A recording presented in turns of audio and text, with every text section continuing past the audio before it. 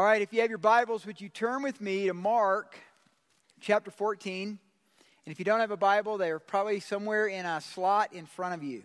They do have Bibles. I don't know if they have, what version is that they have here? Is that NIV or New King James? NIV? Okay.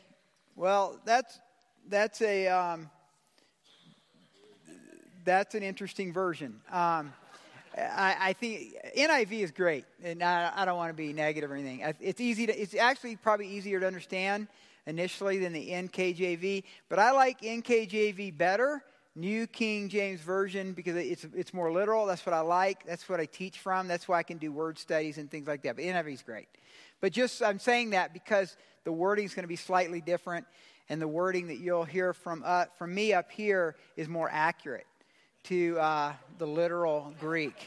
And that's absolutely true. And even NIV will admit that. Because it's a little bit more of they take some liberties on the paraphrase. But anyway, this isn't our church, okay? So we're kind of working with what they've got. And it's awesome. And it's great. And these are cool chairs and a great carpet. And I like everything here. But I just wanted you to be clear on that if you didn't know that I was actually going from the other one. So, okay, I'm entitling this message, The Killing of Jesus Part 2. Last week was The Killing of Jesus Part 1. Because in Mark 14, 15, and 16, as we close out this book, which we've done 53 messages in, Mark, it's really important you get this. Mark became a disciple of Peter. Now this is all the stuff starting to happen right now. This is the end of Jesus' life. So Mark's going to actually show up here. He's going to show up as a streaker. He's the first streaker in history that we know of that's written about. And it's in the Bible. So Mark the streaker is going to show up. He's the author. But here's what I want you to get. I was at a game today with my son. And I was talking to one of the coaches about it. He said, "What are you teaching on tonight?" And so I was explaining what I was teaching. And he goes, "Wow, that's really interesting." Because I had mentioned the streaker part. You know, that kind of got his interest. There's like nude people running around in the Bible. And I said, yeah, it starts off that way. What are you talking about? I guess you could say he's the second one. Third one. Right, third one. First one in the New Testament. But here's what's interesting. Is that we're going to be looking at the denial by Peter. All of us can relate to Peter. Emotional, doesn't think before he talks, steps into all kinds of issues that get him in all kinds of trouble. So we can relate to Peter. But here's what's interesting. Remember, don't miss this, Mark was discipled by Peter, and Peter is probably hovering over him while he's writing what we now have as the Gospel of Mark. So I find it interesting, and it says something about the humility of Peter that he is encouraging probably Mark to put all the stuff we're about to read that's negative on what Peter did. He doesn't skip anything. He expresses very clearly his denial. Mark writes that, and it could have been skipped. He says, why don't we just move past that? Let's just get to the trial and just skip over what I did. But rather, it's actually very clearly there, and it says a lot about Peter to us. Last week, we looked at Mary of Bethany and her worship of the Lord, and I wish I could have unpacked just that part. The difference between Mary and Martha, the difference between Mary and Judas, who's there, and the other disciples that criticize her for probably taking her dowry. She probably took her dowry, this spikenard, this perfume, almost like a lavender, and she spilled it on the head of Jesus. He says she's preparing me for my death and my burial. And we believe it's probably around $50,000 or $60,000 that perfume was. And she gave it all to Jesus because of her love for him. And then in contrast, we looked at Judas, who on the one hand criticized, couldn't this money have been used for the poor? Oh, wow. Sanctimonious religious Judas. And then he turns right around and he takes 30 pieces of silver and he denies that he knows Christ. See, that's what religion does to you. Religion kind of makes you a big faker. You become a big imposter. And so you talk a religious language, but when actually the rubber meets the road, you're no different than anybody else. And so we're going to look in. There's a lot of drama here. Look at verse 27. This is where we left it last week. Then Jesus said to them, all of you will be made to stumble because of me this night, for it is written, I will strike the shepherd and the sheep will be scattered. But after I've been raised, I will go before you to Galilee. Peter said to him, even if all the others, everybody else are made to stumble, it will not be me. And so here's what's interesting about what Peter says is that he's actually contradicting Zechariah. Because what Jesus is explaining to the group is actually a direct quote from Zechariah. And he's proclaiming his allegiance. How many times have we proclaimed our allegiance, but when trouble comes, we become cowards? That we can proclaim our allegiance in a certain group, but when we're called out, or there's an opportunity to be different than everybody else, we pull back. That's what's about to happen to Peter. Jesus said to him, surely I say to you, today, even this night, before the rooster crows twice, you will deny me 3 times. But he spoke more vehemently, if I have to die with you, I will not deny you. And they all said likewise. So Peter will deny Jesus 3 times. The other disciples will all deny him at least once. And here's what I want us to get tonight. It's not a failure of faith. Remember, in the Gospels it says, Peter, you'll deny me, but I have prayed for you. I've prayed for your faith. That you would not lose your faith. You know, you can fail, but not lose your faith. You can fail, and you're going to fail, and you will fail. But there's always repentance, and there's always reconciliation, and there's always a way back. Peter's going to discover that. Then they came to a place which was named Gethsemane, which you guys means oil press. And Jesus is about to be pressed, an oil press. And he said to his disciples, sit here while I pray. And he took Peter, James, and John with him. So this is his closest group of men. Peter, James, and John. His closest, most intimate group of friends. And he began to be troubled and deeply distressed. It's interesting, Gethsemane. You can find Gethsemane today. There's some dispute about the location of Gethsemane there on the base of Mount of Olives. But there's a general agreement about this one area being Gethsemane. And the oldest olive trees in the world are in Gethsemane. And they've traced several back thousands of years. And those are probably the roots of and the sprouts of the original trees that Jesus prayed under. Gethsemane means oil press. And I don't know if you've ever seen an oil press, but an oil press has a big wheel, big stone wheel, and they would drop the olives into this trough, and it would go around with an oxen. It would crush the olives, and then the oil would be pushed out and it through these gullies that were set up, and they would catch the oil that way. And it was a breaking process. It was a tearing process. When we were in Israel, each time you go to Israel, and the next time we go to Israel, with me, we'll go into Nazareth, and in Nazareth they do it for you. They show you an oil press. That's Gethsemane. This pressing, this breaking, this ripping, this pressing out of everything that's within an olive. And Jesus is entering into this deep time of what the word says here, distress. Really interesting word. Deeply distressed in the Greek means to be displaced, away from home, out of place. Jesus is out of place. He has no home. He misses his home. This is so foreign to him. He knows something. I don't think he knows it all. Because I believe that when he came and became a man, he gave up, the scriptures say, he gave up, as it were, some of his divinity. So he's not fully able to comprehend everything. But he's deeply troubled because he's out of place. Have you ever been in a group?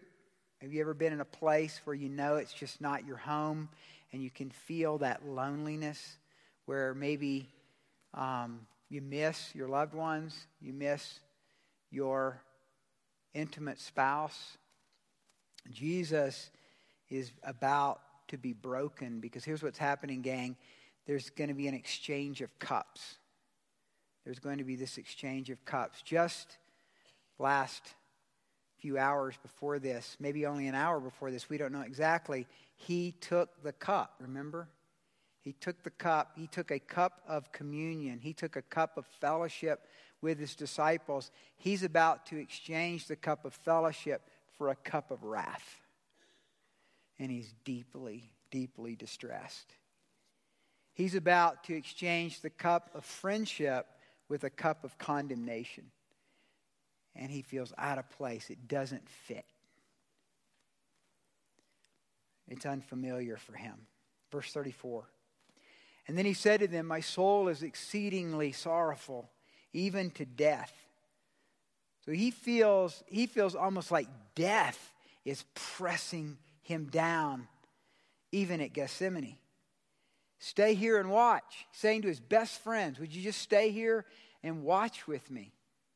I need fellowship. I need some people with me. I need some friends. He went a little farther and he fell on the ground and he prayed that if it were possible, the hour might pass from him. And he said, Abba, Father. One of the cool things when you go to Israel, you'll see like a ball bouncing down the street or something. At least we did. We saw this like a soccer ball going down the street, dirty soccer ball. And I hear, Abba, Abba, Abba. And the little Israeli kids are playing soccer with their dad. It's a very intimate term for daddy. He says, Daddy, Daddy, all things are possible for you. Take this cup away from me. Nevertheless, not what I will, but what you will. Abba. Just in these 3 or 4 verses, you guys, there's something of the personality of Jesus. He's so human here. He's so real. He's broken. He's displaced. His heart is breaking. And nobody's going to be there. Nobody's going to be there for Jesus. Hey, man, I'll tell you, I've been in a lot of situations where nobody's there for me. But usually I deserve it. But this is Jesus. This is God. This is God's Son.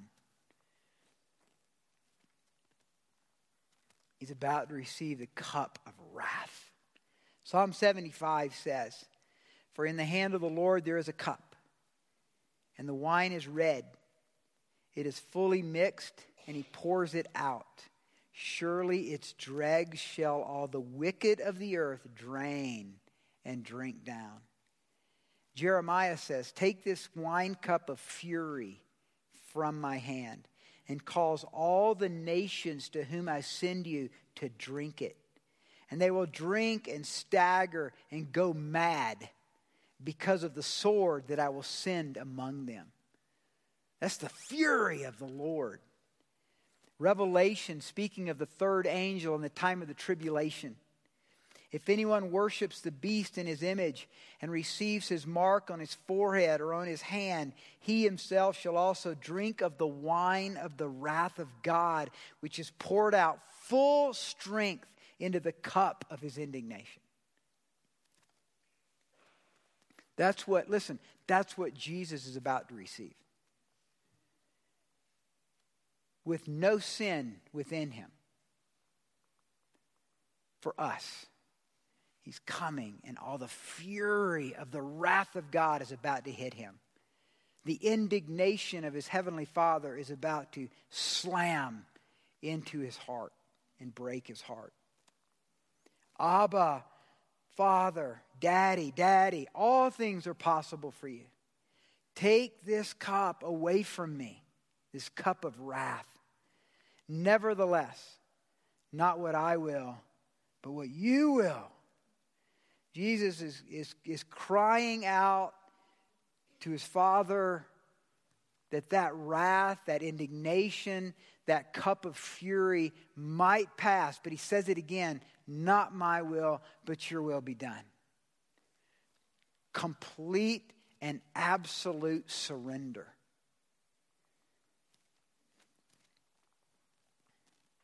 Father, you can change this. Daddy, this doesn't have to happen, does it? Does it have to go this way? Nevertheless, God, do your work. And then he came and he found him sleeping and said to Peter, Simon, I think it's interesting that he doesn't say Peter here. He goes back to his original name. Simon, are you sleeping? Could you not watch 1 hour? Couldn't you just pray 1 hour in my distressing time? Church, what might have changed if Peter, James, and John had prayed? I don't know. I mean, I believe in the sovereignty of God. I believe the cross was his destiny because we have the scriptures that prophesied thousands of years before of the cross. But what might have changed in the Gethsemane exchange that's about to occur? What might have changed in Simon if he had taken 1 hour to pray? Many years ago, we were in Atlanta, Georgia, and Liz and I were really struggling on the mission field. We had been in Japan, I think, about 7 years at that point, and it was slow going. And we were seeing God do a lot on the one hand, but it wasn't enough. And we were praying for more. And we wanted to learn about prayer. And there was a guy that was real popular in the 80s, a guy named Larry Lee. And I don't know whatever happened to Larry Lee. I don't hear about him anymore. But he had this tape series that we came across, and it was named after this passage. And it was called Can You Not Watch for 1 hour? I think that was the title of it. And it taught you how to pray through the Lord's Prayer 1 hour every day. And I just got into it and loved it. And so for the next 10 years or so, almost every day, not every day, but tried to pray the Lord's Prayer for 1 hour every day. Before we skip past this, I want to kind of throw out a challenge. I'll tell you this. There is miracles of the power of the Holy Spirit that are hidden mysteries until you learn how to pray. I mean, you look at your life, you go, man, this area, this is doing pretty good. This area is doing okay. Man, we really, this is a lousy area over here. And why is my daughter doing that? And why is he doing that? And you wonder, don't you, sometimes, like, if we actually began to have prayer as a regular part of our marriage or prayer as a regular part of our life, what might happen? Jesus is just saying, I need 1 hour. He wasn't asking for 6. Just give me 1 hour. Men and women, may God begin a work in this body to teach us to pray. We do a conference call. We've done a conference call the last 3 mornings. I think you get the e-blast. It shows that from Pam and our prayer ministry team. And it's been awesome to pray with many of you in the mornings that come in. And if you get that, you might look it up and join us tomorrow morning at 7 a.m. We pray for 30 minutes together. And it's an awesome time. Watch and pray. Here's why we pray. Lest you enter into temptation. The spirit indeed is willing, but the flesh is weak. Hello. Isn't that true? Watch and pray. Like watchmen on the wall, watch and pray. Be alert and ready. But oftentimes, and probably the biggest struggle is with our flesh. Our flesh takes over and we just find ourselves hungry, or we find our mind wandering. We find ourselves losing focus. It's It is what we do. It is the way we are. And I think the Lord understands that.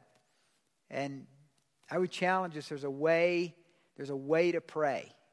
There's a way into prayer that works. And as we work that out in our own lives, find that, gang. For some people, it's a prayer list. For others, it's different things. But learning how to pray. Again, he went away and prayed and spoke the same words. And when he returned, he found them asleep again, for their eyes were heavy, and they did not know what to answer him. Then he came the third time and said to them, "Are you still sleeping and resting? It is enough. The hour has come. Behold, the Son of Man is being betrayed into the hands of sinners."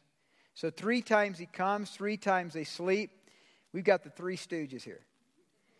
And they just sleep on. The last time, Jesus just kind of hovers over them. He knows they're not going to wake up. And so here's Jesus deeply, deeply distressed.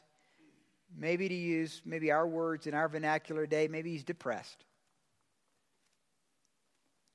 And here's James, who's going to be dead in about a month.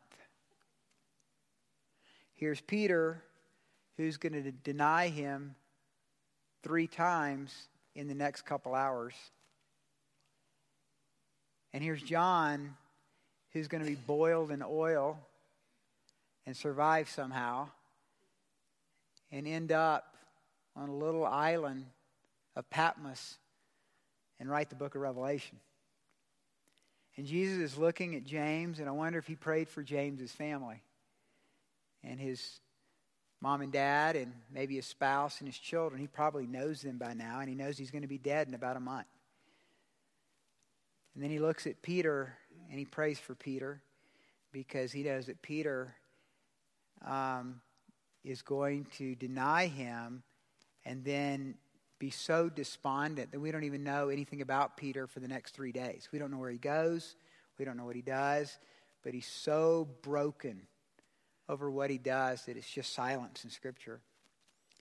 And then John's the wealthy one in the group. We believe historically that he probably had some connections and had money.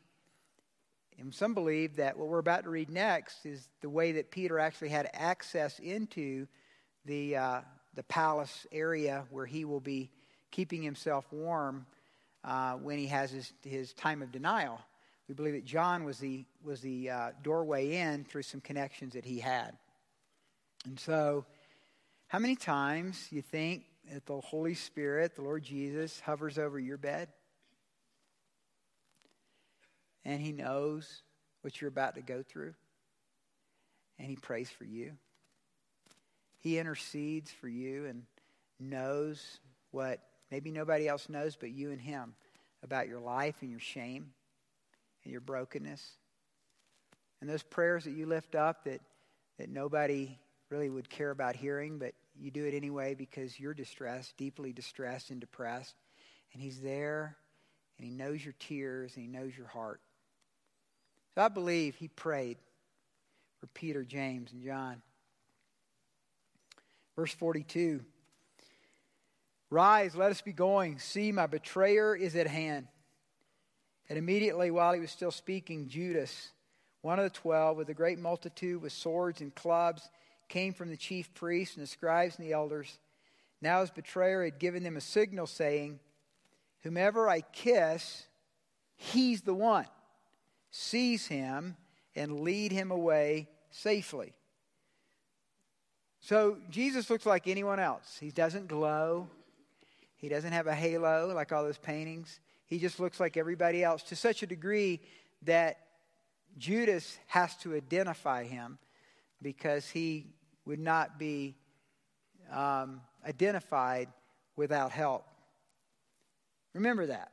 Jesus is a regular guy in the human side of him and the way he looked. He didn't walk in levitating 6 inches off the ground or have a halo. He looks like everybody else.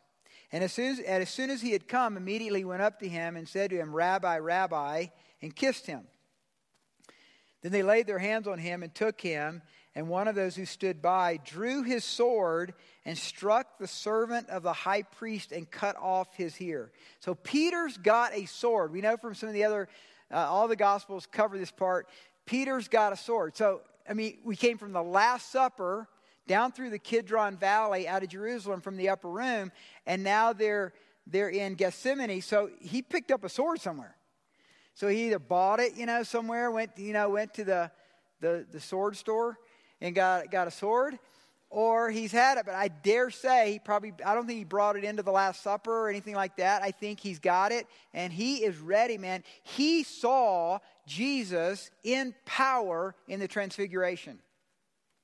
So I think what Peter's thinking is, man, we're going to have a rumble tonight, and I'm going to lead out, and I'm ready. So, this is kind of weird because he's been asleep. Okay? So, he's been asleep. And so he gets up, groggy from sleep, and just starts swinging, takes this guy's ear off. Malchus is his name in another account, takes off his ear. Can you imagine if he'd been awake?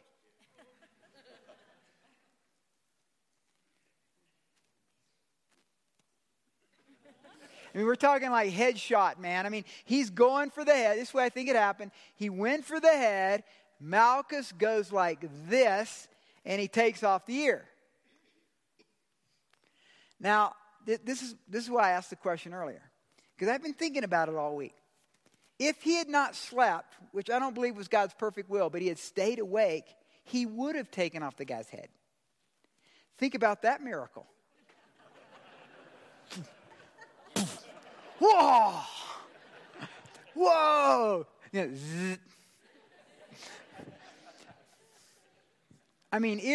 are cool. That's all right. I dig ears, man. Whack off the ear, put it back on. I think beheadings is even cooler. Just put the head back on. Whoa. Well, anyway, here's how John actually depicts the scene. You don't need to turn there. I'll read it to you. But this is John depicting the actual scene. They answered him, saying, Jesus of Nazareth. And Jesus said to them, I am he. So this is when they all come. So Judas comes up. Who's Jesus of Nazareth? He says, I am. Now, in your Bibles, even in the NIV and even in the New King James Version, he is italicized. So it says, I am italicized he. Well, do you know why? Anybody know why? Because that's a missing word in the later translations and in the earliest translations. If it's a missing word, they put italics on it. So it could be that there was nothing ever there. That's important, because what Jesus said is not I am he, but he might have said I am. I am. And Judas, who betrayed him, also stood with them. Now when he said to them, I'm going to say I am, ego eimi in Greek, ego eimi, I am, they drew back and fell to the ground. This is missing in Mark. Mark doesn't say this. Then he asked them again, whom are you seeking? And they said, Jesus of Nazareth. Jesus answered, I have told you that I am. Ego eimi. Therefore, if you seek me, let these go their way, that the saying might be fulfilled which he spoke, of those whom you gave me, I have lost none. So when he says, ego eimi, boom, power shows up, knocks everybody down. Do you think the name of Jesus is not powerful, church? You've got to call ego eimi. You've got to cry out the name of Jesus over your home. You've got to pray the ego eimi, the name of Jesus over your kids. You've got to pray the ego eimi. You've got to pray the name of Jesus over your loved ones every day. And so when he says that, man, everybody's blown back. They fall on the ground. Then Simon Peter, having a sword, drew it and struck the high priest's servant and cut off his right ear. The servant's name was Malchus. So Jesus said to Peter, put your sword into the sheath. Shall I not drink the cup which the Father has given me? That drink, that cup of wrath. Here's what's interesting. There's no record in history about Malchus except here in John's gospel. I like that. Because who's Malchus? He's just a servant of the high priest who was smart enough to duck. But we've got his name. God's got your name. He knows you guys. He knows your name, every one of you in this room. He knows your name. Even if at some point in your life, and maybe even tonight, you're on the wrong side. You're on the wrong team.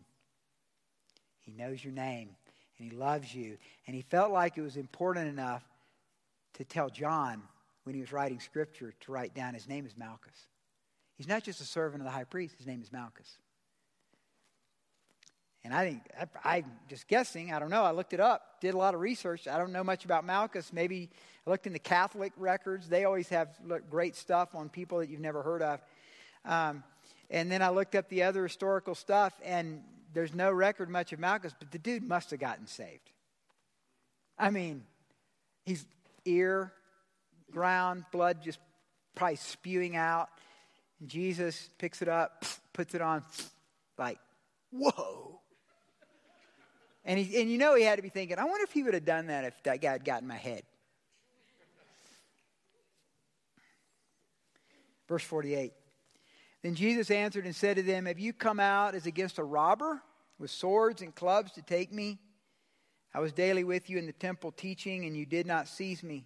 But the Scriptures must be fulfilled. Then they all forsook him and fled. And here's Mark the streaker. Now a certain young man followed him, having a linen cloth thrown around his naked body. And the young men laid hold of him, and he left the linen cloth and fled from them nude. So, I wonder, so Mark and Peter are sitting around the fire, having some wine or beer, I don't know, and they're writing this thing.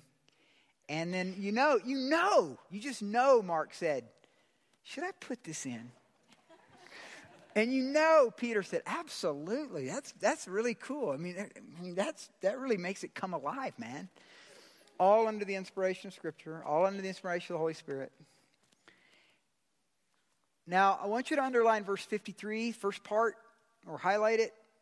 Really important. They led Jesus away.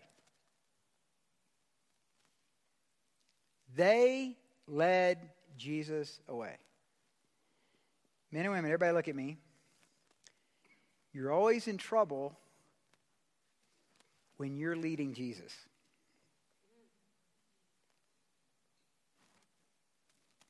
Don't lead Jesus. Follow Jesus. He's looking for followers, not people who lead him. Church does this all the time. Pastors do it all the time. I do it all the time.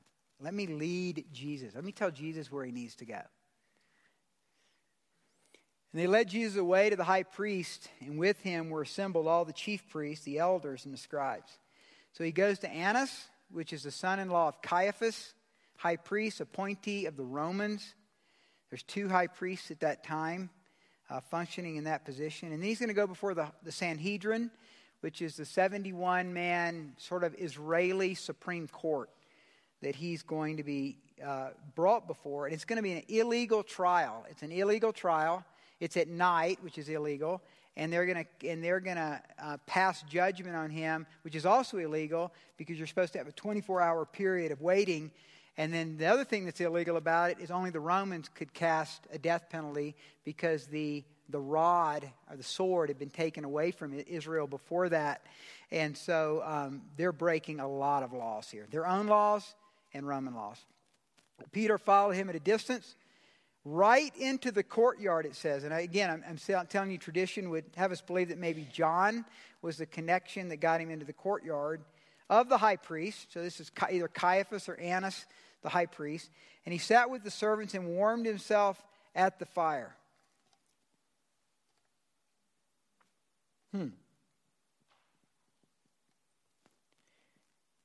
Peter followed him at a distance, and then he warms himself at the fire. It's really hard to do. It's really hard to follow Jesus at a distance. I'll just throw this out. I don't want to be too allegorical, but I'm going to do it anyway. It's hard to follow Jesus from a distance, and when you do, you end up at the wrong campfire. Follow Jesus intimately, and you'll be where he's at. But Peter's following at a distance, and he finds himself at the enemy's fire. Never works. Now the chief priests and all the council sought testimony against Jesus to put him to death, but they found none. For many bore false witness against him, but their testimonies did not agree. Then some rose up and bore false witness against him, saying, we heard him say, I will destroy this temple made with hands, and within 3 days I will build another one made without hands. That's not what he said. What he said was, destroy this temple. He didn't say, I will destroy this temple. He says, destroy this temple, and he was speaking of his own body. Verse 59, but not even then did their testimonies agree. And the high priest stood up in the midst and asked Jesus, saying, do you answer nothing? What is it these men testify against you? So Caiaphas has had it. One guy tells a lie over here. Another guy tries to testify with another lie over here. Nothing's lining up. He gets up. He's going to, what is it? Who are you? What did you say? Jesus doesn't say anything. He kept silent. He answered nothing. Again, the high priest asked him, saying to him, are you the Christ, the Son of the Blessed? Because the Jews didn't use Elohim. They didn't use Yahweh. They didn't say the name. So he said, Son of the Blessed. Didn't want to use God's name. Jesus said, I am. Ego am I. I am. And you will see. I don't think he said, I am. And you'll see the Son of Man sitting at the right hand of the Father, against the clouds of heaven. Isn't that the kind of picture? I mean, there's a famous painting. I don't know who it's by. For some reason I'm thinking it's Raphael.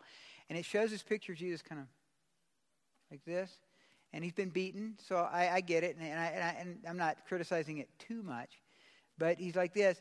But I think Jesus might have said it this way. I am, and you will see the Son of Man sitting at the right hand of the power and coming with the clouds of heaven. Daniel chapter 7 is what he's quoting. And Caiaphas just comes unglued. Then the high priest tore his clothes and said, what further need do we have of witnesses? You've heard the blasphemy. What do you think? And they all condemned him to be deserving of death. And then some began to spit on him and to blindfold him and to beat him and to say to him, prophesy. And the officers struck him with the palms of their hands. So the Son of God, Jehovah God, spit upon, beaten. And Jesus knows who did it. They blindfold him, but he knows who did it. And he's bearing up. See what's happening, gang? Is this is the cup of wrath, beloved. This is the beginning of the cup of wrath upon Jesus. Now, as Peter was below in the courtyard, one of the servant girls of the high priest came, and when she saw Peter warming himself, she looked at him and said, you also were with Jesus of Nazareth. But he denied it, saying, I neither know nor understand what you're saying. And he went out on the porch, and a rooster crowed. So Peter ignores the rooster. Jesus is getting beaten. Jesus has prayed for Peter's faith, and Satan is sifting Peter like wheat. Verse 69. And the servant girl saw him again and began to say to those who stood by, this is one of them. But he denied it again. And a little later, those who stood by said to Peter again, surely you are one of them, for you are a Galilean, and your speech shows it. So the accusation is getting stronger. The accusation is getting more specific. And now they're saying, we know that y'all. You keep saying y'all. You know, we know you're from Galilee. We know you're a hick. We can tell. And then this is interesting. Then he began to curse and swear, I do not know this man of whom you speak. Here's what it literally means, gang. It means I'll be damned if I know him. And it's so strong and it's so vehement that everybody backs off. He can't be one of them. He can't be one of Jesus' disciples. He cursed himself. He's basically cursing himself if it is true. That's the level of denial by Peter. The second time the rooster crowed, then Peter called to mind the word that Jesus said to him, before the rooster crows twice, you will deny me 3 times. And when he thought about it, he wept. In Luke 22, it says that Jesus looked at Peter. Can you imagine that? To deny, Jesus. And then Jesus looks at you with blood probably flowing down his face at this point, as he's already been hit many times. And then they all fled. That's what's so cool about chapter 16:7 that we'll look at in a couple weeks. Is one of the first things Jesus says, go tell Peter. Peter's a broken man. Have you denied the Lord in your life? Have you been in those situations where you could stand for him and you're maybe some friends, or you guys are at a bar, or you're hanging out, and there's a chance to go party, and there's a chance to go do something. Hey, we've been hearing you've been going to church and stuff. And you're going to that weird church that meets on Saturday night. And that kind of outlaw pastor that runs it. That's kind of a weird church, man. What are you doing? You're not going to drink anymore now, man, And you've been in those situations? If you haven't, and you're new to the Lord, it's coming. If you're old in the Lord, it's because you don't probably have any non-Christian friends anymore. But if you're in that world, man, they're out to get you, dude. And they're gonna hammer you. They're gonna make fun of you, and everything in your flesh is gonna want to say, well, I'm just checking stuff out. I don't know, maybe. Yeah, I don't go all the time. Are you starting to give money to those people? Isn't that church where nobody wears a tie? That's not a real church. They don't even carry Bibles that say Holy Bible on them. That's not a real church. And so in John 21, Jesus comes to Peter and he asks him, do you love me more than these? 3 times. And he says, feed my sheep, tend my lambs, feed my sheep. And Jesus comes to restore Peter. Listen to this in 1 Peter. This is awesome. This is what Peter would later write. Blessed be the God and Father of our Lord Jesus Christ, who according to his abundant mercy has begotten us again to a living hope through the resurrection of Jesus Christ from the dead. Let me read it slowly, and I want to emphasize one word. There's one word I want to emphasize. Blessed be the God and Father of our Lord Jesus Christ, who according to his abundant mercy has begotten us again. Has begotten us again to a living hope through the resurrection of Jesus Christ. Again.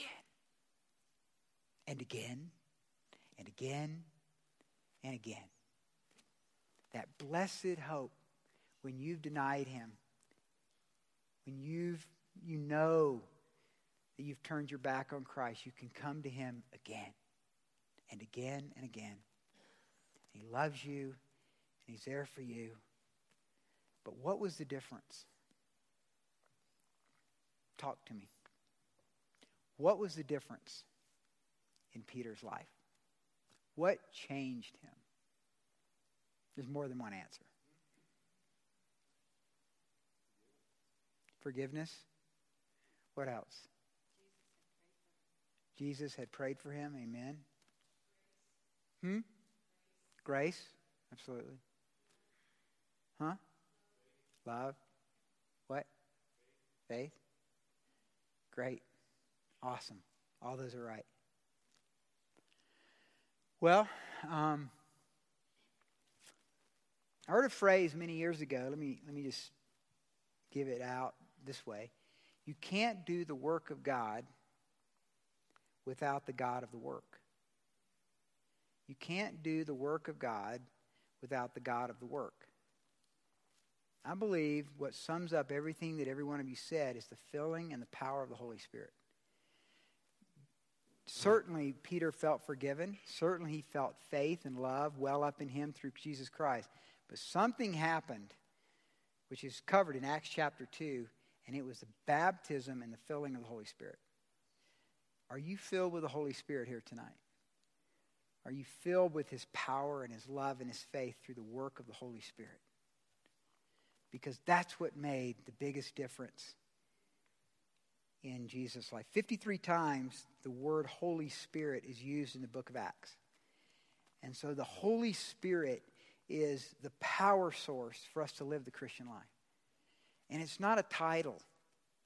So many people today use the Holy Spirit like, well, I was filled with the Holy Spirit 10 years ago when I had this experience with God. I was knocked down to the floor and I spoke in tongues. Great. I don't care. Are you filled with the Holy Spirit today? You see, the filling of the Holy Spirit is not a title, it's a function. It's a lifestyle. Actually, in Ephesians 5:18, it says, do not get drunk with wine, but be filled with the Holy Spirit. And that phraseology is be being filled. Not be filled, but be being filled. And so it's a continuous action of surrender to Christ. And so tonight, I want to challenge us that whether we've denied Christ, whether we're following closely with Christ right now, let's get refilled. Let's get refreshed. Let's be re-empowered. When we come together next week and we're going to have some fellowship out there, and then some of us are going to come in here, we're going to pray. We're going to be filled with the Holy Spirit. We're going to pray in power. A group of us is going to get together tomorrow in that conference call at 7 a.m., and we're going to pray, and I pray that we'll be filled with the Holy Spirit. And we'll pray through the power of the Holy Spirit. That's what God does. That's his M.O. in our lives. That's what he did with Peter, and he loves you. Let's stand.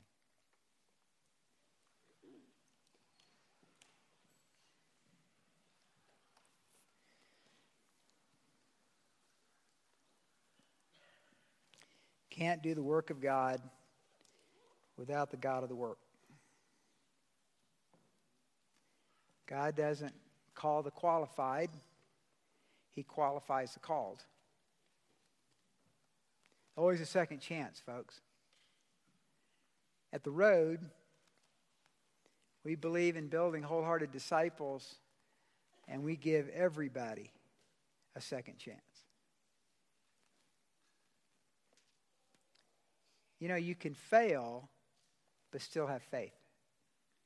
I hope all of you will be risk takers in your life. I hope every one of you will take risk. Maybe even going into some areas where you're not even sure if you can handle the pressure, but you're trusting God. That's when you need to be filled with the Holy Spirit. That's when you know you don't have what it takes unless God shows up. Sometimes that's the greatest place to be. So, Father, in the name and the blood of Jesus, tonight, we say to you, blessed be the God and Father of our Lord Jesus Christ, who according to his abundant mercy has begotten us again to a living hope through the resurrection of Jesus Christ from the dead. Amen.